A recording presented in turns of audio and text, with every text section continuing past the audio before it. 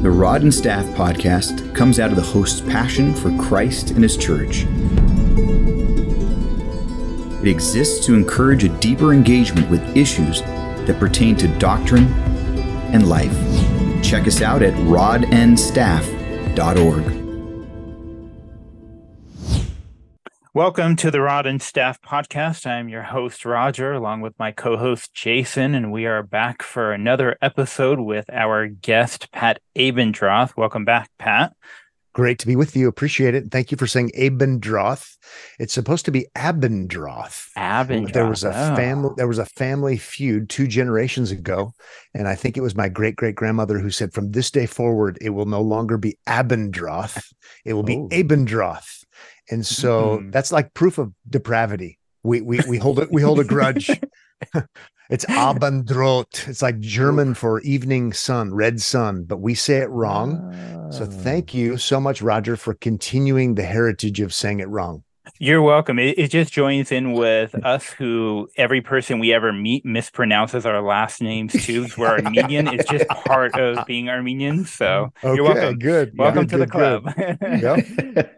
Well, Pat joined us last time on an episode that we talked about covenant theology. If you haven't listened to that episode, we encourage you to go back and listen to that one. That was really helpful on covenant theology. Pat is senior pastor or lead pastor at Omaha Bible Church in Omaha, Nebraska. He recently wrote a book on covenant theology, so that's why we wanted to talk to him. But on this episode, we want to transition to another topic related in a way to covenant theology, and that's Biblicism and understanding what that is, how's that applied, and just to help us think through that topic. So I thought it'd be helpful for you to give us a definition of how you would define Biblicism for our audience. I was waiting for you to cue the scary music, Roger, when we said Biblicism. So. We'll bring that in later. Okay, good. So I think maybe before defining it, I think some of us are talking past each other, not on your episode, not on your podcast right now, but some of us in the debate Twitter, what do we call it? It's X now, are talking past each other because there are different definitions. Different people mean different things.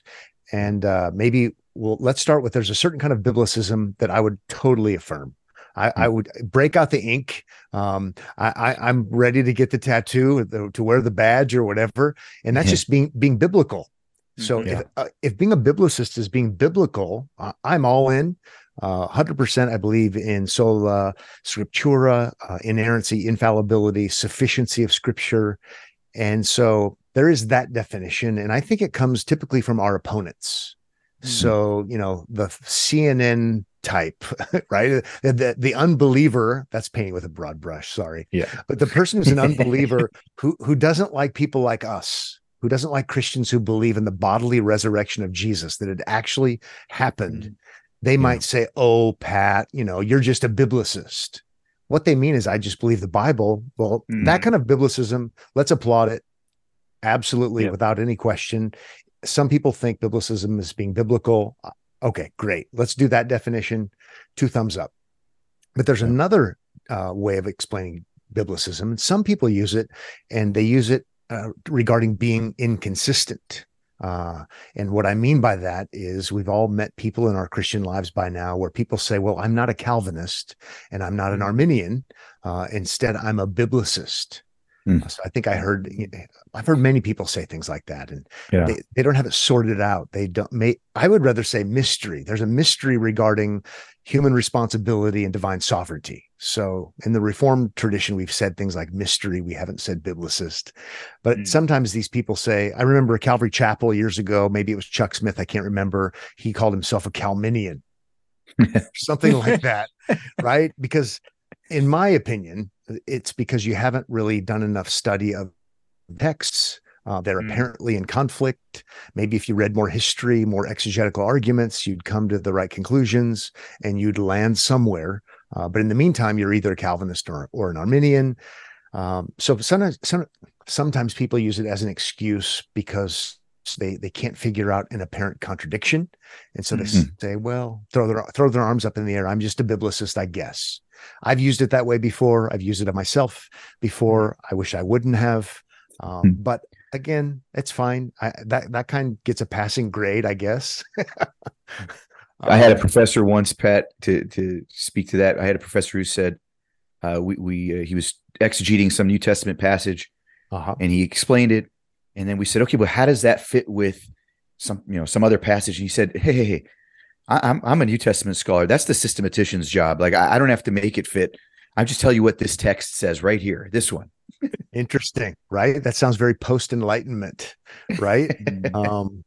Okay, yeah, I've heard it before too, as well. Yeah. And I think at the end of the day, it does fit a system. Now, maybe we don't maybe we're wrong, but if there's one divine author, going to the point there, Jason, if there's one divine author, somehow it does fit his system. Amen. Even if we can't figure out, maybe it doesn't fit our system. So again, I can accept that kind. The kind I have a bigger problem with would be Biblicism that says I'm being resistant to any kind of theological construct, any kind of extra biblical label. And so I'm just a biblicist. I don't like all of those systematic kinds of things, theological constructs that are all man-made. They are all artificial, and I'm just going to be a biblicist. And so therefore, for example, I don't like covenant theology. Therefore, I don't like the covenant of works because I can't find it in a word search. Therefore, I don't like the covenant of redemption because I can't find it in a Bible word search, or the covenant of grace. Well, newsflash, try the Trinity. And thankfully, most of our friends and people who listen to us affirm the doctrine of the Trinity, but they shouldn't. Oh, I shouldn't say that. Hypothetically, they shouldn't if they're truly a biblicist, right? Hypothetically, they shouldn't affirm the hypostatic union, this mysterious reality of the God man, if they're a biblicist, because hypostatic union's not there. So that's what I'm getting at. That's the definition of what what kind I don't like. I think we should be against. Robert Bellarmine, the arch rival of Protestants, the famous Roman Catholic. He was after the Protestants because they weren't following the exact verbiage of Scripture, because we were using our forefathers were using theological constructs based upon Scripture. And he was, if you will, the biblicist in the debate, which is interesting to know. That is interesting. Arius versus Athanasius. Yeah, excellent. Remember, Athanasius was like, hey, only Bible words. Athanasius would be like the modern day Jehovah's Witness for your listener, denying the deity of Christ. You mean Arius? Sorry, Athanasius. Exactly. Thank you for the correction. So Arius is the heretic. Athanasius is making up extra biblical words to figure out who the heretics are, to find out who really believes all of the Bible. But Arius is the one who's the biblicist in the debate. Yeah. So I think that kind of helps people maybe to start thinking in these terms. Richard Muller, a profound and helpful historian, Richard Muller says virtually all of the 16th century anti-Trinitarians were biblicists, end of quotation. So it's okay to have extra biblical categories. In fact, some of our heroes who've really been helpful have insisted on extra biblical categories. Because in one sense, every heretic says, oh, I believe the Bible. Maybe every's not true, but I believe the Bible's true too. Well, we start having to come up with labels and categories to try to sort out who really is on our team and who's not on our team. Who believes in one true eternal God, who's always been God, who always will be God, who exists as Father, Son, and Holy Spirit. That kind of stuff. So, well, and it's helpful. Yep, that is helpful. That's helpful because we know it. We see it these days that a number of cults want to be known and seen as Christian, and they'll say a lot of the same words that you and I will say from Scripture. Jesus is Lord, but unless we have more than that statement, there's a whole theology behind those statements that we affirm that they don't affirm. And so, if you want to play the biblicist game in the way we were discussing it, not the other two definitions, Right. You could run into some problems in your conversations with some of those who are in cults even. Jason, I think you're exactly right. They're gonna agree on just about every Bible verse you read together if you're sitting down with them. And so now you've got to, maybe you don't just use the word Trinity, but you have to start explaining the theological construct to get them to disagree, to figure out you're not actually part of the same religion. So I think that's profound that you bring that up, and really helpful. Really helpful. How do you see Biblicism related to covenant theology? Well, I think the reason I put the appendix in the book, Covenant Theology, is because so many people that I've met don't believe in covenant theology because they tend to be kind of biblicist in their mindset. Okay. So, as I mentioned earlier, and I kind of come out of that background, I was warned that the stuff isn't actually in the Bible. It's just, human philosophy or somebody's ideas. So when you type in covenant and you limit your search in your Bible search to Genesis 1-3, you don't find the word. And the opponent of covenant theology says, aha, see, it's not there. Covenant's not there. And at first you're like, that's right. Hold on a second. The word sin isn't used either. And they're like, well, wait a second. And they did a marriage that, the covenantalists did a marriage seminar, and they talked about, marriage in Genesis. Well, that word's not in there either. And so, or, how about the Davidic covenant in 2 Samuel? It doesn't name it as such there. It does in the Psalms, we're cross-referencing. So you don't have to have the actual word to have it be a reality. And so what I try to do in the book, Covenant Theology, is prove the theological covenants: covenant of works, covenant of grace, covenant of redemption. Exegetically, there they are. You can prove all of them, and then add history. So it's good to, not be the first person to come up with it, and bring people along. But then I add the appendix because I want to help people and say, listen, confessions are good. It's good to learn from history. It's good to not be a biblicist, even though I just tried to argue like one to try to win you over. Let's not reinvent the wheel, because usually it turns out square, as Michael Horton says. That's good. It's probably helpful. So anyway, I hope that kind of helps at least a little bit. So the biggest issue folks have, someone who's struggling kind of with covenant theology, often it's like you said, that the word's not there, or that phrase covenant of works is just not there, or covenant of grace. Well, that's maybe a little easier. There's actually more language that's similar to that, at least. So they wrestle with that. And some have said something like administration of works. Okay. But people don't have a problem with that. It's interesting.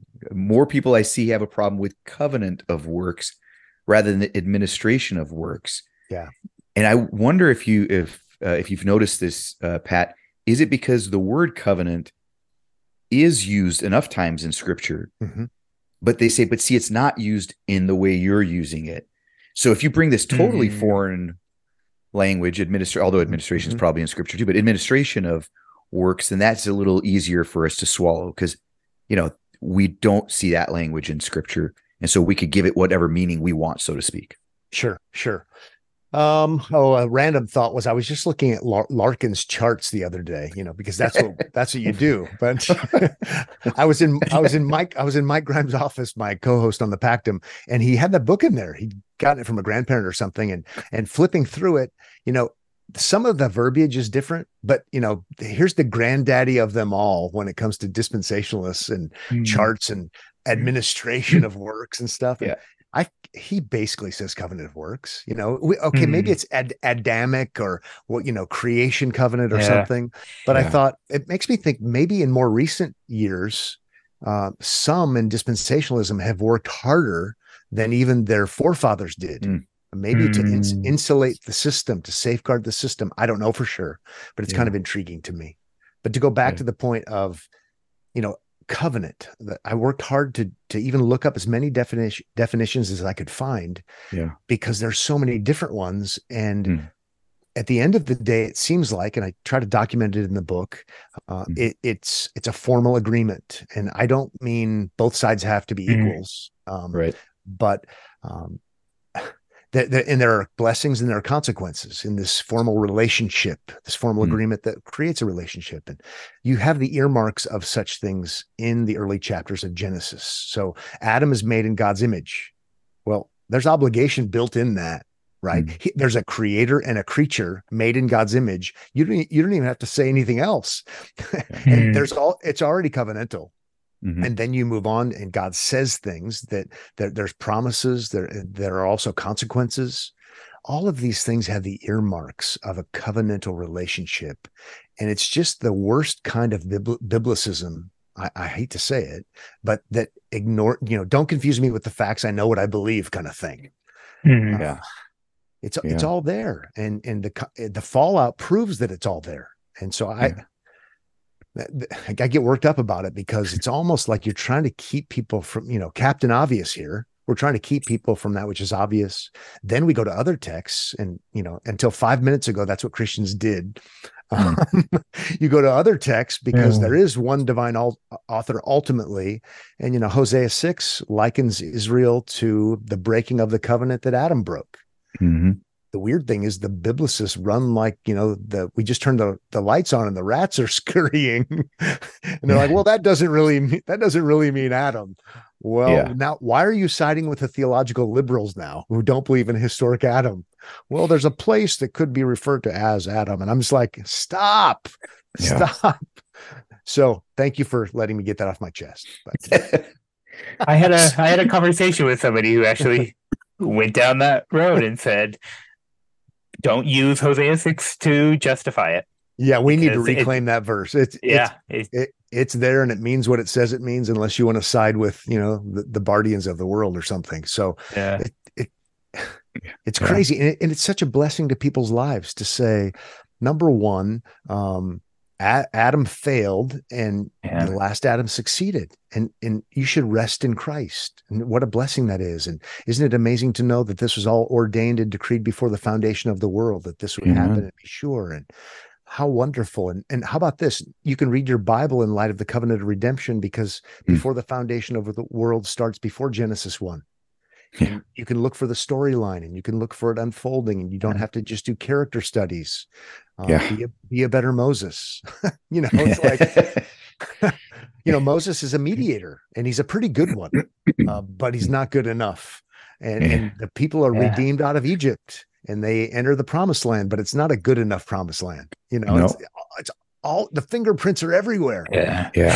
Absolutely. Yeah, we can help people with this. So it gets exciting, but it's a problem when this biblicism thing is keeping people from reading their Bibles better, reading the Bible. As one of my friends likes to say, we should read the Bible with the church. And what he means by that is, yes, the church in the here and now, but also, you read the Bible with the believers, the men and women, boys and girls who've gone before us.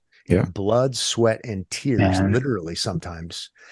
And they didn't know everything, but they had the Holy Spirit like we do. And we would be crazy not to pay attention to how God was leading them, so that we don't have to recreate the wheel, so to speak, as we already said. Yeah. Amen. What other, go ahead, Raj. I'm just going to say, thinking along those lines of there seems to be individualism of wanting to be able to interpret the Bible yourself. We're the priesthood of all of believers. And, I went to a church when I was first became a believer, and they came out of a tradition of no creed but the Bible. We just read the Bible. We don't look at confessions. We don't look at anything else. We can just, it's right in the text, just read it, and we're just going to explain it. So don't bring other things in. And it seemed to be, the more I think about it, that there's a hermeneutical issue of how we even think about hermeneutics, of even how we're interpreting, of thinking, how are we looking at the New Old Testament and the New Testament? Are we interpreting one in light of the other, or the opposite? I remember in seminary, it's like, don't let the future passages reinterpret what came before. And it's like, but that information does, it's one. And that disconnect caused so much confusion. from my own mind. So it would almost be like there's a veil over you and you're like an unregenerate person, according to Paul to the Corinthians. Don't read the Bible like an unbeliever. Yeah. Well, how crazy is that? So I'm with you. And the individualistic thing, one of those kinds of churches, that comes out of can't think of the guy's name, that's no creed but Christ, that whole thing. It's the Church of Christ. It's Stone Campbell yes. movement. Yeah, Stone Campbell movement. That's right. I had a family member who was involved in one of those. And so I wanted to prove to them and show my family member that I'm pretty sure they believe in baptismal regeneration. Mm-hmm. Well, it was hard to pin them down. I had to send who knows, or maybe I did it through a friend. We had to send who knows how many emails to finally get them to explain their doctrine, right? They're hiding it. They believe in baptismal regeneration. And so what we're doing with confessions, and maybe I'm getting ahead of ourselves, is we don't think confessions are inspired or inerrant, but we're writing down what we think the Bible means by what it says. Yeah. So it can be examined, criticized. Yeah. We can help people. And I think I'm trying to push people away from Biblicism, individualism, no checks, no balances, what C.S. Lewis called chronological snobbery, and push them toward confessionalism, right? Confess means agree. What has the church before us agreed upon? And they weren't going for being exhaustive. There were plenty of doctrines they still disagreed on. Sure. You read the history of the Westminster Confession, there's a lot of disagreements. These are the things they can agree to, hundreds of these individuals. And so I'm pushing people toward more something like confessionalism, and scripture's the judge over that, right? We're not saying it's scriptural authority, but it is secondary. It is at least showing what our history's been. So we're not trying to become a cult. Right. Cults are people that make stuff up nobody else has believed before. So I'm just going off on a tangent. I'll calm down and let you guys talk.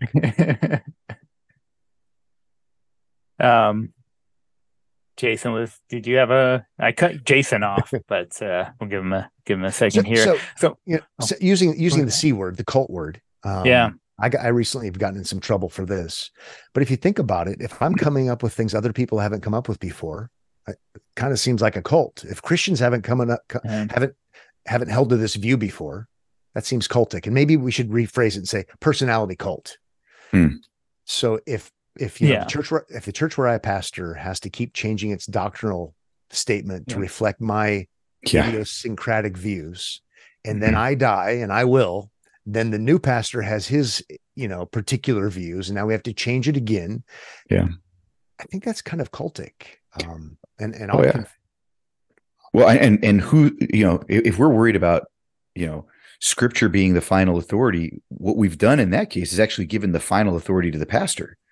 Yep. Right. Great. Because it's whatever the pastor teaches, that's the view of the church. And one of the things we did when we planted the church that we planted, one of the early things that I kind of pushed the elders to, and then eventually we were able to adopt, was, hey, I don't want it to be about what Jason teaches. We want it to be about the historic Christian faith. And here's a document that kind of brings that together. So let's confess this, and you could hold me accountable and all of our preachers accountable to that document instead of just to whatever whim, wherever the wind blows that week for me. It's so much wiser, right? And it's so more historically Christian to say, this is what we're going to do. I mean, I'll fall. Here's a good example for me would be, and I mean no disrespect to the preacher, but disrespect toward Pat. So I used to believe, as a young Christian, as a follower of John MacArthur, who I've really appreciated, he denied the eternal sonship of Jesus. And so guess what? He's a Bible guy and he studied Greek and Hebrew. I denied the eternal sonship of Jesus too, because that's what Bible people do. And so then John changes his view, and as a good personality cult follower, Pat Abendroth changes his view too. And along with, I suppose, thousands of people. Now, I'm thankful for the trajectory. I'm thankful that he changed. I'm thankful for that without question. So no disrespect meant, but that's not a healthy way to do things. That is a reason why, like you, Jason, we adopted a historic confession of faith And again, it's not inerrant or infallible. Only the scripture is. But it's good to say, here's what other Christians have believed. It'd be a good idea if we tried to believe what they believe as well. Yeah. And we'll probably step in it. Sorry to say that on your podcast. We have to change this from G rating to parental guidance suggested. Then we don't have to step in it so many times, right? Yeah, exactly. So I think that's probably a good kind of example. Roger, you were alluding to something earlier that I thought was really important. That do we now read the Old Testament scriptures through the lens of the New Testament scriptures? Mm-hmm. Do we have the right to do that? And actually, it fits well with the Biblicism issue. Mm-hmm. I was talking on one of our Wednesday night studies about the Psalms, even, and looking at, thinking about how the Lord Himself reflects on the Psalms as a reflection of Him, who He is, and they're pointing to Him. And I talked about the road to Emmaus and the disciples there. And I said, can you imagine now Jesus reveals Himself? He goes through all the scriptures and shows Himself. And then He says, now when you go back and look at the scriptures, though, just forget about everything I said. Don't worry about finding me there. Just in its own context. And then no way. Right? I'm gonna use your line. I'm stealing that. That's good. Please do. I just thought, and the folks that were there go, yeah, that makes sense. You're right. Of course, we have now this progressive revelation. We know more, and we could see this fuller sense now. So of course we use scripture to interpret scripture. Without question. And I think that's where a lot of even how we learned how to preach and understand scripture, of looking just at the context, has thrown us off, because we don't look at the entire context. We don't look at the focal point of scripture. We just look at what's there, and we're missing things. We're missing Jesus when we preach the Psalms. I had a friend who had preached in a church years ago, and he had preached through a Psalm, and the pastor came up to him afterward and said, "You didn't talk about Jesus. Any Jew could have agreed with that whole message." It was like, ouch. I think I've been that guy before, so I have some sympathy, right? And then there's that preaching Christ through all of Scripture. Graham Goldsworthy, that book just kind of shattered my life for good, and I'm thankful for that. And for your listeners, it used to be, and I jokingly say, up until 5 minutes ago, I mean, the Christian church has had scripture interpret scripture because there's one divine author. Yes, different human authors, they have different language, different cultures, but there's been one divine author. So it's okay to read old in light of the new, new in light of the old. Yeah. And that's how it has been up until more recently. And maybe it helps to put a historic point on it. With the Enlightenment, some good things happened, right? There was a lot of religious abuse that happened, and, just believe us because we're the priests, give us your money, that kind of stuff, superstition. But a lot of believers then picked up on the hermeneutics of the Enlightenment, which would be naturalism. And now it's only human author. And what we're trying to do, us, the three of us, and other countless Christians like us, return to confessionalism that affirms things like what we're saying. The confession says only the Bible is special revelation. So I love that. It doesn't say it is special revelation. Only the Bible is. But it affirms things like one divine, ultimate human author, covenant of redemption, so we can reinterpret all of Scripture in light of that. And it's a better alternative than Biblicism. I was thinking about just the other day, years ago, when I lived close to where you guys live, I was doing the night shift at Universal Studios. I'm confessing my sins on the episode. You were not allowed to read anything. This is pre-cell phones, pre-smartphones. And, there I am, like, standing outside at the fake lake on the back lot, guarding the set for a Guns N' Roses video. As if somebody's going to come and steal it. So there I am, doing nothing, but I had photocopied chapters from John Walvoord's book on the millennium and reading it, because that's what you do. So I was breaking the rules, but just reading it with my flashlight, me and the deer and the fox and whatever else would come to drink. But anyway, I digress. So, but he said there's a difference between the church, between the kingdom of God and the kingdom of heaven. And I'm like, oh, it must be true. Well, no dispensationalist I know believes that anymore. right? It's based upon word studies, Biblicism. But if you step back a couple feet, you go, nobody believes that. It's just a different way of describing the same thing. But that's a kind of Biblicism when you would reject confessions. Louis Berry Chafer, the founder of Dallas Seminary, way before Walvoord was president, he used to affirm confessions, got rid of them. And then he said some great things and some crazy things like the resurrection of Jesus was only for Gentile believers. The resurrection of Jesus was not for the Jewish believers. Wow. Well, we all know that they could not be justified because he was raised for our justification, but he wouldn't have had to do that kind of stuff. You don't need to do that. And he's probably smarter than we are. So now here we are, less smart than Chafer, and we're going to make grosser errors. Let's read the Bible with the church. Let's pay attention. And I think it might prove helpful. Don't be a biblicist. I'll have to confess that I did a semester at Dallas Seminary. Oh, good. Well, I wish I could say that. It'd be kind of cool. When I first started, so I had some of the old prof, but steeped into some odd things I learned there. I think it was there learning about how the Sermon on the Mount doesn't apply to believers today. That's for the kingdom later, and just like how how do you get there? And just interesting stuff. So. Well, my brother Mike just came out with the S. Lewis Johnson Colossians commentary. S. Lewis was there for a long time. He got fired for being a 5-point Calvinist by John Walvoord. But I didn't know that. Yeah, the Colossians commentary is great because S. Lewis he wasn't a biblicist. He paid attention to history. He talks about the covenant of works in that commentary written in the 1960s. Oh, wow. Yeah. So I'm thankful for that. And it's a good olive branch to dispensationalists. But that's aside. I did meet John Walvoord one time. He was super friendly. But that's an aside as well. Yeah.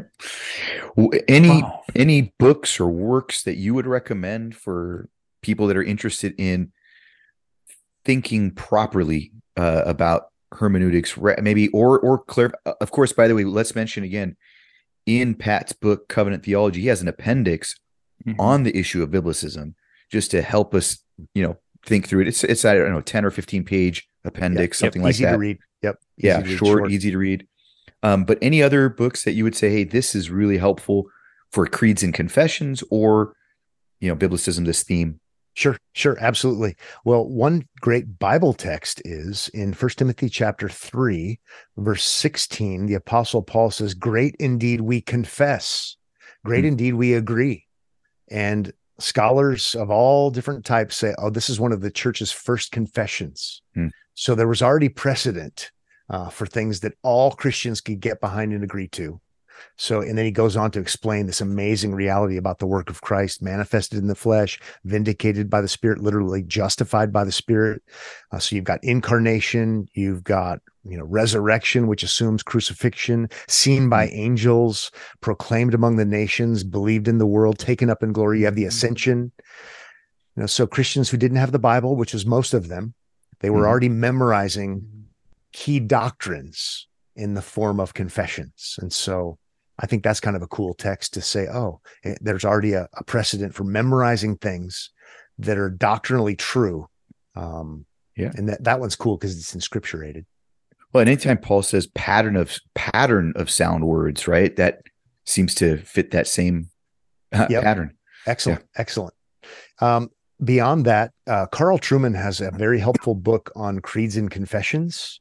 The Creedal Imperative, I think, is the name of that book. I cite it in my book. And he says things like this. I do want to make the point here that Christians are not divided between those who have creeds and confessions and those who do not. Here we go. Rather, they are divided between those who have public creeds and confessions that are written down and exist as public documents, subject to public scrutiny, evaluation, and critique, and those who have private creeds and confessions that are often improvised, unwritten, and thus not open to public scrutiny. Long sentence. I'm almost done. Not susceptible to evaluation, and crucially and ironically, not therefore subject to testing by Scripture to see whether they are true. Wow, that's really helpful. What we're talking about here. J.V. Fesco, my advisor for my dissertation, and then the book. He also has a book on creeds that's more recent that just came out. I've not read that. I own it. I'm sure it's good. It'll come in the same spirit and the same tenor. So I think those would be two really good resources about this matter. I know in the Matthew Barrett is writing more and more about these things as they would relate to the doctrine of God. Yeah. So I just have in front of me, I was just reading the Biblicism section, the Reformation as Renewal. And I don't know where you guys are on all those debates, but that's a big, thick book. Even if you're not, it is. I've read like 30 pages. But, like Matthew Barrett or not like him, I do like him. He's a friend, but all of the things we've been talking about are true regardless. But Matthew Barrett is saying things like this, also Carl Trueman with him. In our confessions, we say things like God does not have, I think I might have it written down here. For example, I thought I had it. How about, well, in our confession, here we go. This is Second London Baptist Confession, 1689. God is without body, parts, or passions. Well, for a while now, we evangelicals who even affirm that statement have made it mean something other than it was originally meant to mean. So what does it mean for God to not have passions? Does that mean, and therefore not emotions? And so regardless of where people are on the debate, it would be good for us to know what the original writers meant. And so if he does have passions and he changes, what do we do with other biblical texts that say he doesn't change? We've got to sort these kinds of issues out. So Matthew Barrett is trying to say, hold on, let's not be biblicists. Let's pay attention to the history of these things and how they were formulated, and let's learn about why. And I think that's probably a good exercise to go through these things. But when I wrote my book, I'd never met Matthew Barrett. And so some people are hearing me right now say Biblicism is cultic, and they think I'm on their opposing side of the doctrine of God debate. And I might be, but that's not why I'm talking about it. I'm talking about it because of covenant theology. So other resources that we could talk about. I'm sure there are more, but those are the ones that are coming off the top of my head. Read the Creeds and Confessions. There's that. Other resources. Those are helpful. I do have one more. More. And maybe it's for you guys and for pastors who listen, and maybe those who are ready for a deeper dive. But Justin Taylor of the Gospel Coalition, I don't know if he's still there or not. He also was doing stuff for Desiring God. He's written some things. Justin Taylor, he did a PhD on John Piper, and his it's worth looking up. It's interesting. So at Southern Seminary, and he has a chapter called something like Daniel Fuller and Biblicism. And it's fascinating because Dan Fuller was a mentor to John Piper, and he talks about Biblicism. And I'm sure I'm going to get some of the details wrong, but this is the gist of it. So Daniel Fuller is at Princeton, and Princeton, this is post-Machen, things are already drifting. And his professor was trying to get the students to not be confessional. To not affirm the Westminster Confession because, man-made theological constructs, we just need to get back to the Bible. And it sounds pious and it sounds so good. And you already see the trajectory and where things are going. And off the top of my head, I don't think he finished there. But fast forward a little bit, somewhere along the line, he gets into, I think it's Adler who wrote the book, How to Read a Book. And the best way to read Taylor talks about that in this chapter in his dissertation. And so you read a book by taking the pieces apart, studying the words. And then Fuller gets his students to do diagramming in original languages, because the best way to understand a book is by taking the pieces apart. And then he talks about how some of these photocopies were showing up of his students diagramming were showing up at Dallas Seminary of all places. Now, remember, Fuller didn't like dispensationalism. And so I found it so intriguing. There's nothing wrong with diagramming sentences. But there's this kind of, it's interesting to see that it comes out of, if that's where it's birthed in biblical studies, not a radical commitment to sound orthodoxy, but actually one that's anti-confessional. And it's intriguing to me because, I'm a master's seminary graduate. I had a great experience, super thankful for what I learned there, not throwing them under the bus. But most of my professors came, from Talbot, and they came from Dallas. And, and then it goes back to Dallas Seminary. Isn't it weird to think that maybe we got our diagrammatical analysis via Dallas Seminary back up from Fuller, the arch rival of masters, back up a step further from unbelieving Princeton, and my head is going to explode. Amazing. Yeah. And I would want to say, I again, word studies are good, but they lead to cultic problems when you don't have them somehow checked by Scripture, interpreting Scripture, sound systematic theology, historical theology, reading the Bible with the church. Too many mistakes are made that way. So there's my last little recommendation for intriguing reading. Yeah, that's really good and helpful. Good. Yeah. Well, you guys can take that. You can edit that part out if you want. No. We keep everything. We'll keep it in. Okay. Good.